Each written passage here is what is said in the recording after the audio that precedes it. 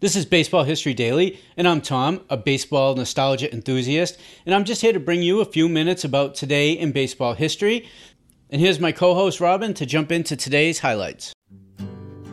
August 17th, 1966, San Francisco Giant outfielder Willie Mays moves into second place on the all-time home run list with a fourth-inning blast off Ray Washburn. 7 years later to the date, in 1973, the 42-year-old Mays, now with the Mets, hits the 660th and final home run of his career off Reds lefty Don Gullett.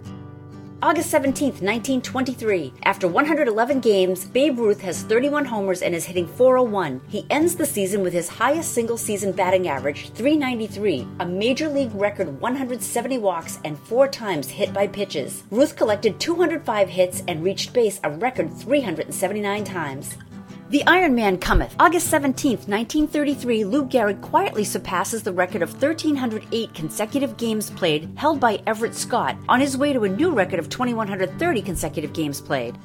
August 17, 1985, Reggie Jackson hits his 522nd career home run off Oakland's Bill Kruger to move past Ted Williams and Willie McCovey into 8th place on the all-time list. August 17, 1986, Pete Rose makes his final Major League appearance, striking out as a pinch hitter against Padres closer Rich Goose Gossage. August 17, 1980, George Brett raises his batting average to .401, going 4 for 4 with 5 RBI in an 8-3 Kansas City win. His first hit of the day also extended his hitting streak to 29 consecutive games. On August 17, 1992, Dodgers pitcher Kevin Gross tosses a 99-pitch no-hitter, defeating the Giants by a score of 2-0. It is the 8th no-hitter in Los Angeles Dodgers history. That was August 17th, this day in baseball.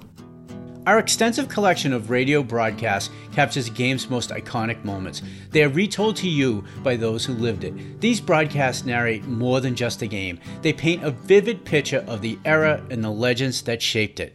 Have a quick listen. Brought to you direct from Comiskey Park. Speaking to you from Crosley Field in Cincinnati. This is Ernie Harwell at Memorial Stadium in Baltimore, Maryland. Good afternoon, ladies and gentlemen of the radio audience.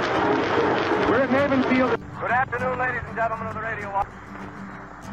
Today we're out at the Polo Grounds, that historic old home of the New York Giants, nestled in the lee of Coogan's Bluff on the island of Manhattan. Hi there, everybody. This is Rob Kiner. Welcome to another big league game from Houston, Texas, here at Colt Stadium. And now, good afternoon, everyone, to baseball fans everywhere. This is Bill Slater with Al Helper and Bill Corum greeting you from Briggs Stadium in Detroit. Good afternoon, ladies and gentlemen. Fred Husing at Sportsman Talk. Welcome you to another baseball broadcast, brought to you direct from Wrigley Field. Well, it's another beautiful day here in Yankee Stadium. This is Ben Scully, along with Jerry Doggett and Al Helper, inviting you to stay with us now. Excited to start listening to some of these games? Just come on over to members.thisdayinbaseball.com and join us today. As we wrap up today's show, thank you, Robin, for today's highlights. You can find her for voiceover work at robinsays.com. And if you enjoy the podcast, please help me out and do one of 3 things. Follow, subscribe this podcast, and leave a review. It really helps. Share us with your baseball friends. Let them know about us. Or jump over to members.thisdayinbaseball.com. Join our email list, community, and our family of baseball podcasts.